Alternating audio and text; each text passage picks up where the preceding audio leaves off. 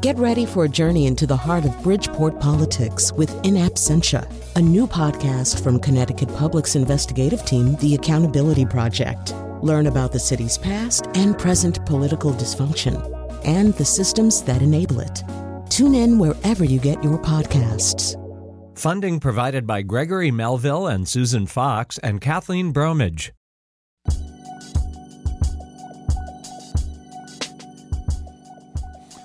If you recognize that music, well, first of all, that means you aren't on today's panel because it's from the work of Kendrick Lamar, which today's panel of the Nose is not necessarily that cognizant of or comfortable with, but it's going to be our first topic on the show today. Kind of for that reason. This week, the Pulitzers on Monday were announced and Kendrick Lamar won for music. Now, that's not just really surprising in the sense of a hip-hop artist winning for music. It's surprising. It's unprecedented for really any kind of popular artist ever winning a Pulitzer Prize for music. The closest you could come might be Wynton Marsalis, but he won it for an oratorio. The only piece of music that's ever won a Pulitzer for music that you would recognize, unless you're a Ned Rorem fan or something, Elliott Carter person, if you're just sort of a regular, normal music consumer, would be Appalachian Spring by Copeland. One of Ives' symphonies also won. But so for Kendrick Lamar to win, very surprising. On the other hand, that doesn't mean that Kendrick Lamar has necessarily penetrated the consciousness of everybody. We're going to talk about that in the first segment. In the second segment, something you can relate to, why are restaurants so noisy? Why do they seem to they're getting noisier and noisier with each passing year, it seems. And we'll talk a little bit about that. There are reasons for it and then things we should be done about it. We'll take a little break after that. We'll do a little bit of a short pledge break. We'll come back with this terrific panel and we'll talk about Lost in Space, which has been rebooted on Netflix. We'll also make some recommendations for you. And with that, it's time to introduce the panelists. Rand Richards-Cooper is a contributing editor at Commonweal and writes the In Our Midst column for Hartford Magazine. Carolyn Payne, actress, comedian, dancer, founder, director, and choreographer of Kinetic Dance. Irene Papoulis teaches writing at Trinity College. This is like an all-star Nose panel. You guys have been with us for a pretty long time. Carolyn's like the newcomer. And how many years have you been doing this now? I don't know, a lot. It's like she's an old fogey and she's young. That's right. It's like life in a Turkish prison. You just lose track of time after a while. All right. So we are going to begin with this notion anyway that Kendrick Lamar surprised the world. A 5-member music panel that judges the Pulitzers gave him the Pulitzer for the work, the album Damn. We'll hear. Well, actually, this kind of was the single off of Damn way back last summer. It's called Humble. We'll hear a little bit of it right here. Nobody pray for me. It been a day for me. Yeah. Hey, I remember syrup sandwiches and crime allowances, finessing on them with some counterfeits, but now I'm counting this. Parmesan with my accountant lips. In fact, I'm down in this.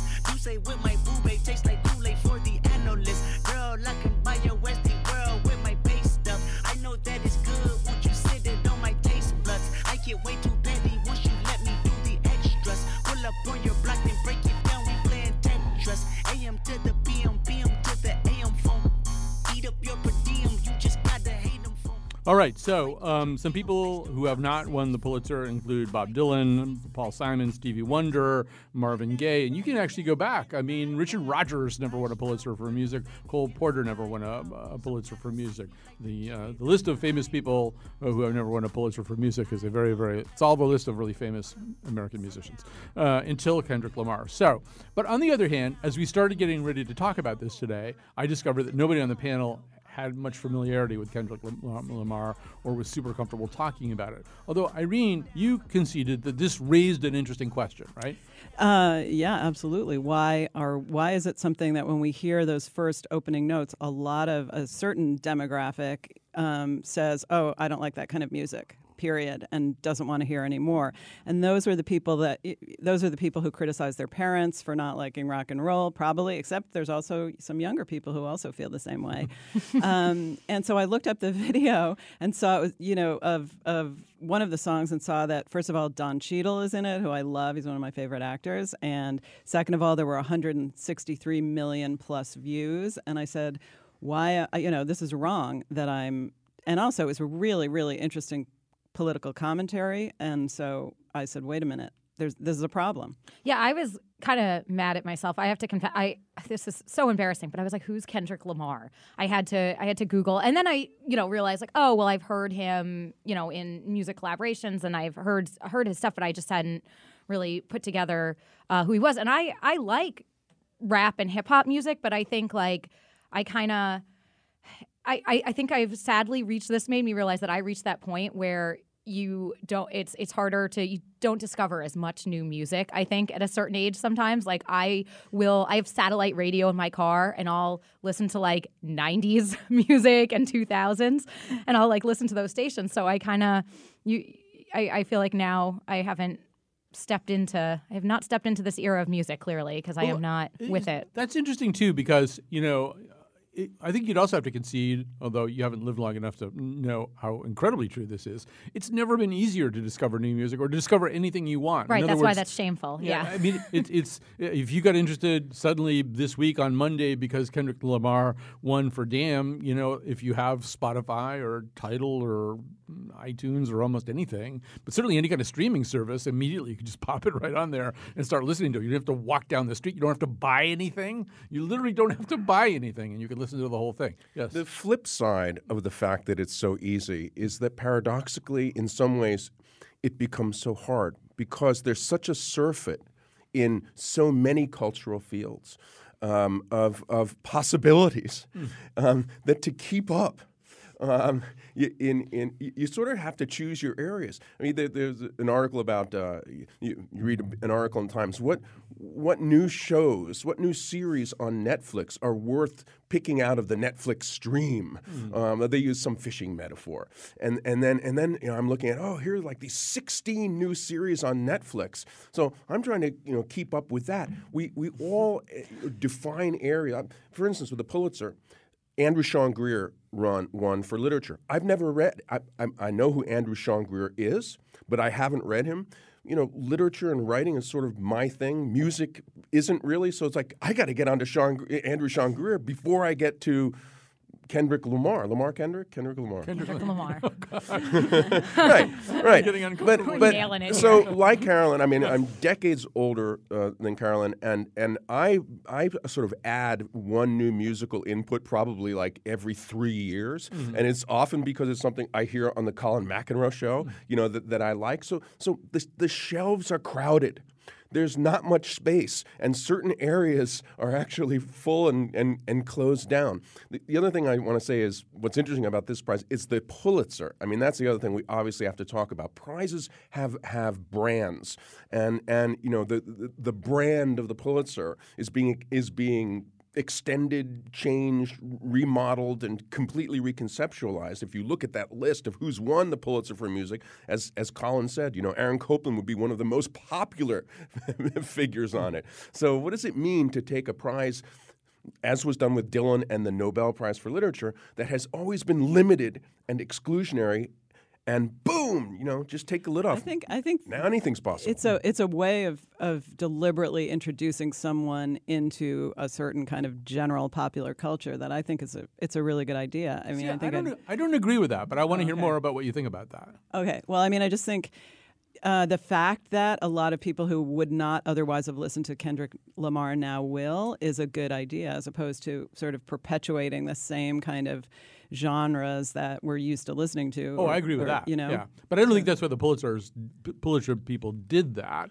There was you cited those criteria. I mean, those. Well, so David Hadju, one of the 5 judges, said, first of all, the difference between Dylan and Kendrick Lamar, there are a lot of differences, but I mean, is that the Nobel, they sort of go, you know what? Yeah, well, all right, you're awesome. We figured that out. It took a few decades, but you're great. Here's your Nobel, which he got in literature also, which is complicated, but there isn't a Nobel for him to win in music. In the case of the Pulitzer Prize for music, it is given for a specific work. You get it for one work that you've done. It's why Gershwin and Jerome Kern were not ever eligible for a Pulitzer Pulitzer because by the time the Pulitzer came into existence, Gershwin was dead. Kern had 2 years left in his life. Even Irving Berlin was no longer doing his best work. So it's a specific work, and they looked at this work, this album called Damn, and said it hangs together in a way that, first of all, makes it a specific work the way a symphony or other set of music would work, and we think it's the best thing all year. Anyway. And it speaks to the issue. At least the video that I watched, I can't even remember the title of the particular. That was DNA. DNA, yes, right, exactly, and of police brutality and frustration in such a really, really important way that I think is really powerful that people should pay attention to. It's sort of like a howl of anger and frustration, and that is probably also why they chose it. All right, we're going to switch gears to the noisy restaurants. I would quickly say that if you want to try to sort of have a little ramp to get up onto the Kendrick Lamar thing, first of all, to Pimp a Butterfly, his previous CD is, I think, album is a little bit more accessible. And on this one, I would recommend the songs God and Fear, both of which are softer and use some found sound and some kind of almost prettier music, and maybe that's a easier way for people to go. All right. So, Colin, one last thing. The Pulitzer is such an avatar of sort of establishmentarian success. I heard someone on the radio talking about how when Joan Baez appeared on the cover of Time magazine, people wondered, oh no, is that the end? Can you still be a sort of transgressive, interesting, cool music artist once the such establishmentarian honors have been bestowed on you? Well, to that point, Kendrick Lamar, who this panel barely has any acquaintance with, has been on the cover of Rolling Stone 3 or 4 times, on the cover of Time magazine, and on the cover of Forbes magazine. So you're sort of wondering, like, yikes! What does it take to get famous these days? That's a great question. So, but anyway, we have to move on. Restaurants are very noisy. Quite a few years ago, my son and I went to Fatty Crab in the West Village on Hudson, which was at that point, it was kind of the it restaurant, getting all these reviews. We sat down, and I don't think we heard a word that either one of us said to the other the entire time. It was deliberately, purposely, incredibly noisy. See, this is Carolyn's show to be an old person. First of all, I apparently am like some cranky old person telling kids to get off my lawn. She's not down with Kendrick Lamar. Now she's going to complain that restaurants are too noisy. They are. It is awful. So, like I said in email, if you're a person out there dating and you go out to dinner on a dinner date, and especially if it's like a first date or like early on, and you are trying to talk and get to know this person, you just are ending up with a headache, and you're coming home hoarse. And it makes the first date even more miserable of an experience than it would have been. He could have told you he was an axe murderer, and I wouldn't have heard it, and we would have gone on a second date, and it would have ended really badly for me. So, well, does anybody like them? I mean, do you have friends that say, "Oh, great, it's noisy, let's go"? No, I would not be friends with that person. Yeah. So then, how come they're so popular? There's so many restaurants like I've walked into, and I'm like, oh no, they have a live band tonight. We got to go. But it's not so much the live band, right? There's a decibel level of people talking, and there's a way that these restaurants are acoustically designed so that they don't do any of the things that they could just to abate that noise. And yeah, maybe there's some kind of music, some tape music in the background. Well, let's go to the restaurant critic over here. Well, I think there's a combination of factors, and there are some underlying structural realities. Beginning in the 1980s, especially in big cities, places like New York, where restaurant culture is formed, you have a steady upward spike in real estate prices, in rents, and a corresponding premium on efficient use of space in the restaurant. In other words, less square footage per table. So you're practically sharing a table with the people next to you who are also screaming. There's a financial, imperative to, obviously, if you can squeeze the extra X number of tables in, you're going to make more money. So there is a sort of objective structural factor behind it, but there's also, and everyone suspects this, and I'm sure it's true because things changed. I trace this to the 1980s. I have a friend who's a restaurateur, and she says that Wolfgang Puck did it. That when he opened his restaurants in Los Angeles and elsewhere, he consciously made them loud, and that restaurateurs do this in a weird way to sort of psychologically back-engineer an impression of vibrant success. That successful places are crowded and loud. Therefore, loud places must be successful. So there's a sort of, faulty syllogism to it. I don't know anyone, as you said, who likes a loud restaurant. One of the reasons that I occasionally go downtown to go to On 20, the restaurant up on the top of the building, it's like walking into 1960. The tables sit like separate continents, far apart from each other across this vast oceans of carpet. It's quiet. You hear hushed conversations, the piano tinkling in the background. You don't have to raise your voice. It's just a dream of a restaurant for that reason. Because people can have conversations. How can you possibly have a conversation in a loud restaurant? And then people yell into your ear and they yell really loud and they forget that you don't have to speak loudly if you're speaking into somebody's ear. I was recently out to dinner with friends, and the waiter got 3 out of our 4 orders wrong because they didn't hear what we were saying. So 1985, look, I graduated from college in 1981. A few years before that, you had graduates of these colleges who were just going on to whatever job they could possibly get. The country was in a recession. Suddenly in the 80s, you got all these people going from these colleges. They're going to New York City. They're making ridiculous amounts of money for 24-year-olds. Well, these are people whose most recent social milieu was loud, crowded college parties. I mean, when you're 22, you really don't mind being in a huge party where everyone is shouting and screaming. That's your way of life.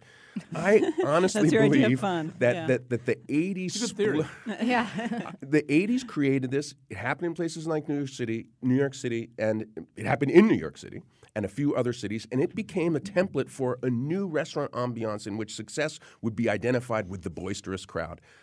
It's also expensive, by the way. My friend Dorian Puka, who when he opened Treva, his first restaurant in West Hartford, he said it was great, but it was so loud and people were complaining. And he found out that to, put these noise dampening elements on the ceiling was going to cost a lot of money that he didn't have. Well, he went ahead and did it, and that's why even though Treva is not a quiet restaurant, you can have a conversation, especially in the main room to the left when you go in. He soundproofed that one and works great. Right. This is all based somewhat anyway on a Vox article that we all read where they did make that point. They first of all blamed Mario Batali for coming up with the idea of having noisy restaurants and having noise that approximates the noise back in the kitchen. That Batali and other chefs thought where the people are sitting should sound kind of like the way the kitchen sounded, and they listened to loud music in the kitchen to keep themselves from falling asleep and all this kind of stuff.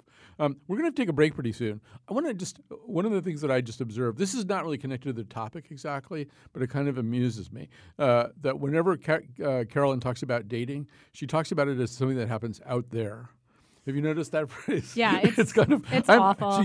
You always do that too. I'm out when I'm out there. Well, I'm not going to say where I was. I know, on but the where date. is it's out there, just sort of on some restaurant. It sounds like you're out with orcas. Or God forbid somebody took me to a movie. But it's all this place kind of out there.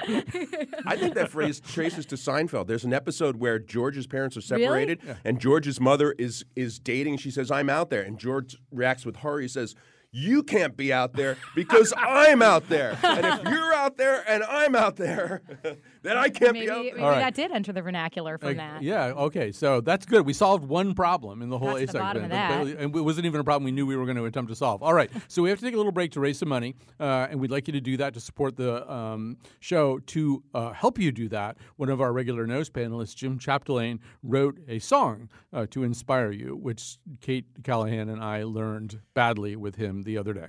2, 3, 4. Coming up's a number, you should call it. First go find your credit card or wallet. Make sure you pull over if you're driving in a car. It's a perfect time to donate to WNPR. Yes, welcome back to The Nose. On The Nose today, Rand Cooper, Irene Papoulis, and Carolyn Payne. So, and once again, we're in yet another generational chasm here because Rand, Irene, and I are all of an age where the original Lost in Space. Actually, you know what? Let's remind ourselves what Wolfie. Let's go to B3. This is what the original Lost in Space, Carolyn, sounded like. Dad, come in, Jupiter. My sensors indicate that the pod's communication system has been effectively jammed, Will Robinson. Jammed? By what? There are more jamming potentials on this planet, Will Robinson, than can be computed by my memory banks. Never fear, Smith is here. We can find our own way to the Jupiter if we can just spot the rock your father mentioned. Dad told us to stay put. But we can save time if we meet him halfway. And then, William, you can tell him. That you were in no way to blame? Exactly. All right, Dr. Smith, I'll do my best, but I'm not promising anything. That's Billy Mooney as Will Robinson. Dr. Zachary Smith is played by Jonathan Harris, and not the one who's running for governor right now. And John Robinson, Will's dad, is played by Guy Williams in that. So it was 1965 or so. The family Robinson was lost in space. The robot looked like, like a reasonably intelligent shop vac or something. And so we've come a long ways, and we might as well hear what it sounds like now. It's been rebooted. It's up on Netflix. The only actor probably that you would recognize, unless you watch House of Cards pretty carefully, would be Parker Posey, who is the new Dr. Smith in a very complicated way. Anyway, here's what the new Lost in Space sounds like. We're not going anywhere until we clear this out. I'll get Judy to come down and start working on it. Wait. You think she's ready? What do you mean, ready? Well, after what happened, you're not worried about her? I'm worried about a lot of things. Judy's not one of them. She'll pull through. She always does. Yeah, well, maybe she'll pull through faster if we let her sit this out. I mean, give her time. We don't have time, John. This part of the glacier is unstable. Yeah, I know. So is our daughter. You really think you're the best judge of what she can and can't handle? Look, I know you and the kids are this team, but if I'm gonna be here, you gotta let me be here. It actually is kind of 65 hokey the way that music comes in right at the end. Hey, I know you kids are this team. So that's Mom and Dad Robinson. They haven't really been getting along all that well before this space journey. Dad has been pretty much an absentee action figure kind of guy in the Marines. The story's also told in a very fragmented way. We sort of know what's happened to them, but through flashbacks, we find out that Earth was facing extermination from some kind of comet strike or something like that. I don't know how specific they actually get. People depart. Some people get stuck back on Earth. But the people who depart, they wind up in some other kind of accident. And yes, the family Robinson winds up on an unknown and only partially hospitable planet. Also on that planet is a robot who's sort of like, it was like an orca who could only be friends with one person. It happens to be young Will Robinson. Zachary Smith, as I said, is in a very odd way transformed into the person played by Parker Posey. I don't know. What else do we need to tell them? That was a great summary so far. Okay. Yeah. All right. So I think we told them enough then. Well, we should say that in that clip, what you're hearing about is Judy. So there's 3 children in this family. Judy is the most high-functioning of 3 pretty high-functioning kids. But she has been through an incredible trauma upon arrival in the planet where she's effectively frozen into ice in kind of a life suit while they frantically try to chip her out when she dies, before she dies. And unlike a lot of people in these action movies, she has a pretty obvious case of PTSD from it, and that's what they're talking about. All right, Irene, you found things to like in this, so maybe you should start. Well, I liked the psychology of that, and so the PTSD issue, though I have to say that before that, when she was stuck in the ice and you said, okay, this is the first episode, she's going to live, but how could she live if she's frozen in ice and they can't get to her? And they drag that out. So that kind of thing really was not for me as a viewer, just like, just the terror and the ice floes falling, crashing on each other for a long, drawn-out time until finally, oh my God, they're safe. But there's a psychological complexity, I might even say, or interesting dynamic that they're exploring in the relationship among all the people that I found quite interesting. All right. Well, maybe we can come back to that. I want to go around the table, though, and see what else or hear what else people thought. I'll go to you next, Rand. Well, I have a number of thoughts about it on its own terms, and then I have other thoughts that have to do with the nature of the reboot and its relation to the original show. There's plenty for me to like here. I'm not sure that I would continue watching it on its own. We were talking about that off the air, but it's exciting. It's sort of heart-pounding, and it seems to be one narrow escape after another, and that's well done. The family dynamic you referred to, there's eventually, although it's not much in the first episode, but eventually a kind of winningly witty dialogue appears in the margins of the catastrophes that are being barely avoided, of a sort of reckless, slightly sarcastic grace under pressure repartee among the family members, and I like that. Parker Posey is always a great adverse, neurotic character. It's an interesting role for her. She goes to a different level. It's almost a sociopath. Not almost. Well, she is a sociopath, and it you forget. I mean, it's not really the same oily character that Jonathan Harris played in was so enjoyably hateable in that role. It's different, and she does things of a more seriously dire nature. I mean, killing people. He does that too, actually. But she has these moments of pause that I think are interesting too. Yeah. There's an inverted. I like this sort of inverted family dynamic where mom is the alpha female and dad is in some ways been relegated to and he's saying, think the about margins. the kids, think about the feelings. So that's good. But I guess what I would say is, first of all, I think the creator of this show, although he's not actually the writer-director, was Neil Marshall, who is a British or maybe Scottish film director, and he's directed some notable horror movies. A terrific horror movie called The Descent. Any of you guys see that? About I've certainly heard of it. Obviously, group of spelunking women who get lost in a cave and trapped in a cave where ghouls are present. And in another film called Dog Soldiers, about a British Army unit that's training in Scotland and falls prey to werewolves. I have to wonder, why is it that a director who specializes in sort of heart-pounding terror and suspense would be the appropriate creative force to redo a show that initially was a kind of campy, tongue-in-cheek, funny satire of space exploration. And that's why later, if we get onto this, I think the reboot of the show really says a good deal about our zeitgeist now and certain kinds of tongue-in-cheek humor that we don't like anymore. I want to talk about that. But first, Carolyn, you come to this with no generational baggage. This is just a show that Netflix put the on. only thing I knew about Lost in Space was that there's the catchphrase, "Danger, Will Robinson." That's pretty much all I knew about this going into it. So, and sci-fi is my least favorite genre. So already, there were 2 strikes against this. And, I suffered through and did my duty and watched 3 episodes. I would not, unless I was being paid or threatened, watch any more of this. And so when I saw Parker Posey, when, the first scene where you see her, I was like, oh, maybe things are looking up. And I'm a huge Parker Posey fan. I think she is a fascinating actress and comedian, and even she couldn't sell this to me. And I do think she was given a really fascinating character, but I felt like this was not, for some reason, she's not. She couldn't even latch me into this, and I kind of felt that way with all the characters. Even the robot feels cold to me. But I think that's I think that goes back to the moment we're in. So I think in 1965 it was possible to imagine a friendly robot who would be our pet, which is what the robot kind of is.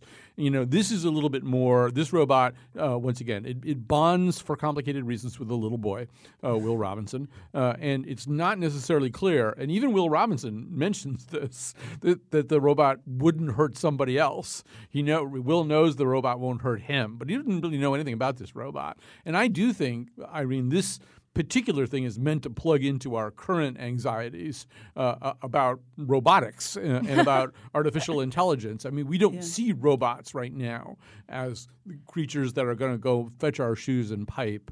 Robots are things that... Well, that scene where the robot locks Will in the room. Right. And even because the robot, it's established that the robot does whatever Will says. At one point, Will almost has this robot just walk off a cliff. Right. And then this robot locks him in the room, and he can't even, And is it to save him or is it not to save him? Right. I think it is to save him. The robot's a one-man dog. Well, okay. But I think part of the link to our time is the idea of moral ambiguity, and that's to that extent. I think there's a sort of mixed message in terms of who the audience is for this, because in a way it's a show that I wish I could have watched with my son when he was like 8 or 10 years old, and it's like a great adventure and all that. But then he would have been really disturbed, I think, by the moral ambiguity, like not knowing the good guys from the bad guys. But that's our time. We don't really know the good guys from the bad guys, and you can't trust anyone. And so that's why even the Parker Posey, she's completely a bad guy, but then she has these flashes, and what's going on with that? And, so to that extent, I think there's like this level of anxiety, like you can't be sure, that really seems like part of our zeitgeist. Can I just seize on a key word that both you, Colin, and Irene mentioned, and that is anxiety. You said the robot in the current one plugs into our anxiety about artificial intelligence and so on. The one thing that the old show and many shows of 1965 of this kind were definitely not designed to do was to plug into our anxiety about anything. And Mike Hale, the television critic in the Times, writing about the show, referred to the original as a scary monster camp fest that started out as a sort of earnest science exploration clunker, and then as it found its proper gear, morphed into this scary monster camp fest. And the remake is anything but campy. There is my wife grew up watching the original one, and she watched the first episode of this, and she basically spent the whole hour saying no. In the very first episode, you think about the sort of angst and anxiety producing things that happen to people. There's more angst in one show than there was in the entire X number of years of the original. People are crushed, they're drowned to death, they're trapped in tight spaces, they're frozen to death, they're attacked by broken leg in the first 3 minutes. Broken legs that has to be then surgically repaired by the child of the person whose leg it is. Who happens to know how to do that. People are dropped off. Right. People are dropped off cliffs. Also, the chicken, by the time the chicken entered in the second episode, I became fixated on the chicken. Yeah, there is an actual live chicken. So my question about what we're doing, and I would say the same thing is true about, for instance, very notably, Batman. The original Batman show was just a pure exercise in pure camp. Now, look at Batman now. It's so dire. And I would also say the same is true for James Bond. A lot of people like Daniel Craig. I think Daniel Craig is a good James Bond. But James Bond now, today, is not the same sort of winking. These productions no longer wink at us. They use They're awesome feeding on our anxiety. Well, and then like James Bond now, Daniel Craig seems like he's just a ruthless killer. Yeah, I would amplify that and say, so I've been struggling a little bit with the Parker Posey character playing Dr. Zachary Smith. She steals somebody's jacket very early in the film. We just found out that it's actually Billy Mooney is the actor who's plays basically a dead guy that she takes the jacket from to change her identity. And so Carolyn, the original Lost in Space, this character. Well, let me just quickly tell a very, very fast story. So I'm in the studio next door this is years ago one day, and the building starts to shake, and it's clear we're having an earthquake. And Coyote is there in the booth, and I've got a guest in the room whose eyes are like the size of saucers, and there's other people around, and I'm thinking, well, there's only like 3 minutes left in the show. What should I do? Or there's like 3 or 4 minutes left in the show. And the one thing that was popping through my head is I cannot be Dr. Zachary Smith in this situation. Because Dr. Zachary Smith would say, Coyote, stay at the board. I must go. And then run out of the building. And he was kind of this comically, in addition to being kind of a sociopath, he was a real coward. You don't really see cowards as much anymore. And cowards aren't funny anymore. Right. They're the guys who don't run into Parkland to save the kids. And sociopaths get you killed. And that's our view of them these days. There's nothing funny about that. These are the people that you really have to worry about because we've gotten smarter about identifying the cowards and sociopaths in our lives who will get us killed. Except we're in a really noisy restaurant on a date with one of them, in which and you case just don't no know. idea. You didn't hear them. You never picked up on it. Yeah, somebody's tweeting at us, Irene, that what this thing needs is humor. And there's banter, right? But there's not humor. There wasn't enough. Yeah. But fundamentally, it's designed to have your heart pounding and racing. The old Lost in Space was designed to have you chuckling. Yeah, but it also, the pacing, it was like heart racing, but also slow. Yes. So it was true. That is true. I agree.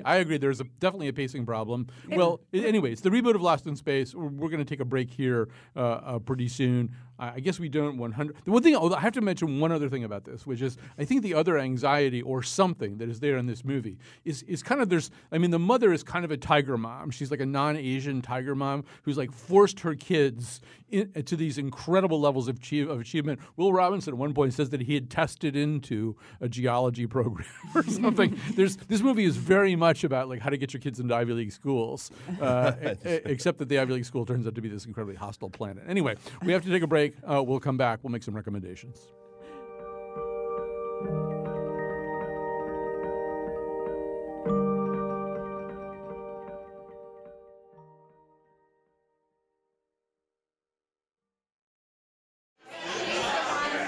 Today's show was... Can you even hear me? Today's show was produced at first by Jonathan McPants. No, I didn't ask you to dance. Anyway, he went to Colorado, so Betsy Kaplan. No, I don't want to order an Etsy Captain. Betsy Kaplan! Amanda Fish was... No, I'm not the waitress. You can't order fish from me. The part of Bill Curry was played by Frank Ocean. What? Okay, if Frankenstein was what you heard, that's fine. On Monday's show, the scramble is... You know what? Never mind. All right, so those were the credits. That was Kyone. We're back. We're with our panel, Rand Cooper, Irene Rapoulis, Carolyn Payne. We're going to make some recommendations. Carolyn, why don't you go first?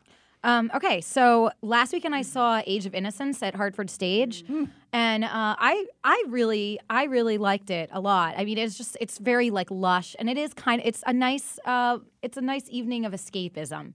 Like if you don't want to have things tapping into your anxiety, this is a good one to see. So I would recommend that. All right. I wasn't expecting it. Edith Wharton. I know. I did not go to it willingly, I will add, but I did like it. So you go to so many things unwillingly. Yes. Yeah. I really just want to sit home and watch Real Housewives of New York. Right. And this is the person who does like the Sharknado marathons. I live for Shark Week. That's where her heart lies. All right, Irene Papoulis, what do you have for us? I have, apropos of nothing we've been talking about, if you're interested in North Korea and what's going on, I read this article in the New York Review of Books. It's easily available online, called Jaw Jaw Better Than War War by Jessica T. Matthews. And for somebody who is interested in the news but doesn't know much about what exactly the details are about the countries surrounding North Korea and their attitudes towards the U.S., it's a really good article. Also, there's this incredible organist named Christopher Houlihan. I wouldn't think of organ music as something that I would love, but he's an incredibly bright star of an organ player. He's from Connecticut. He went to Trinity. He went to Juilliard. He made it big as an organist, and now he's giving a concert at Trinity tonight at 7:30 with Bach and Schumann. And if you like that kind of thing, he just is the best organist you're ever going to see in your life. Or here in your life. Doesn't he like host a show on public radio too?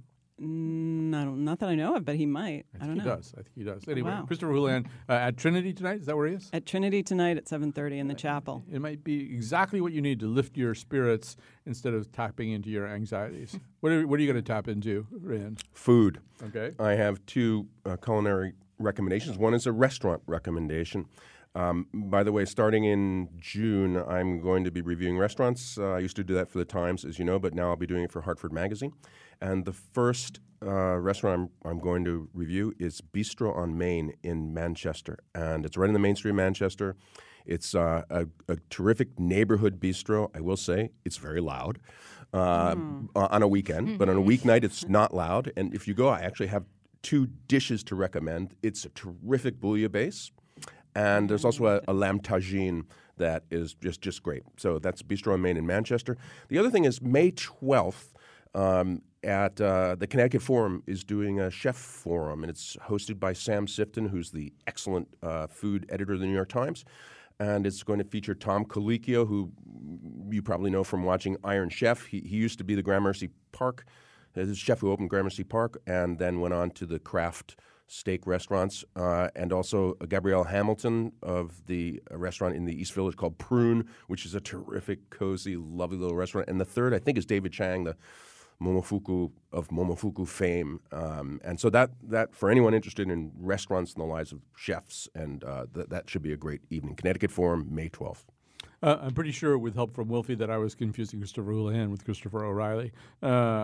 but I'm still not 100% sure. All right, so that all sounds great. Connecticut Forum. I was lucky enough to host the one with Anthony Bourdain and Alice Waters and Duff Goldman, my panelists. At one point, there was a big bowl of fruit out there on the stage, and they started throwing fruit at each other, which I consider to be kind of an accomplishment as a host, as a moderator. I'm going to recommend that people check out online. Time does this, the most influential people of 2018, and it's up there right now. And what they do is this is a now time-worn practice, but they have one famous person write about another famous person. And they're very short. So you actually have Rosie O'Donnell writing about Roseanne Barr. Think about that.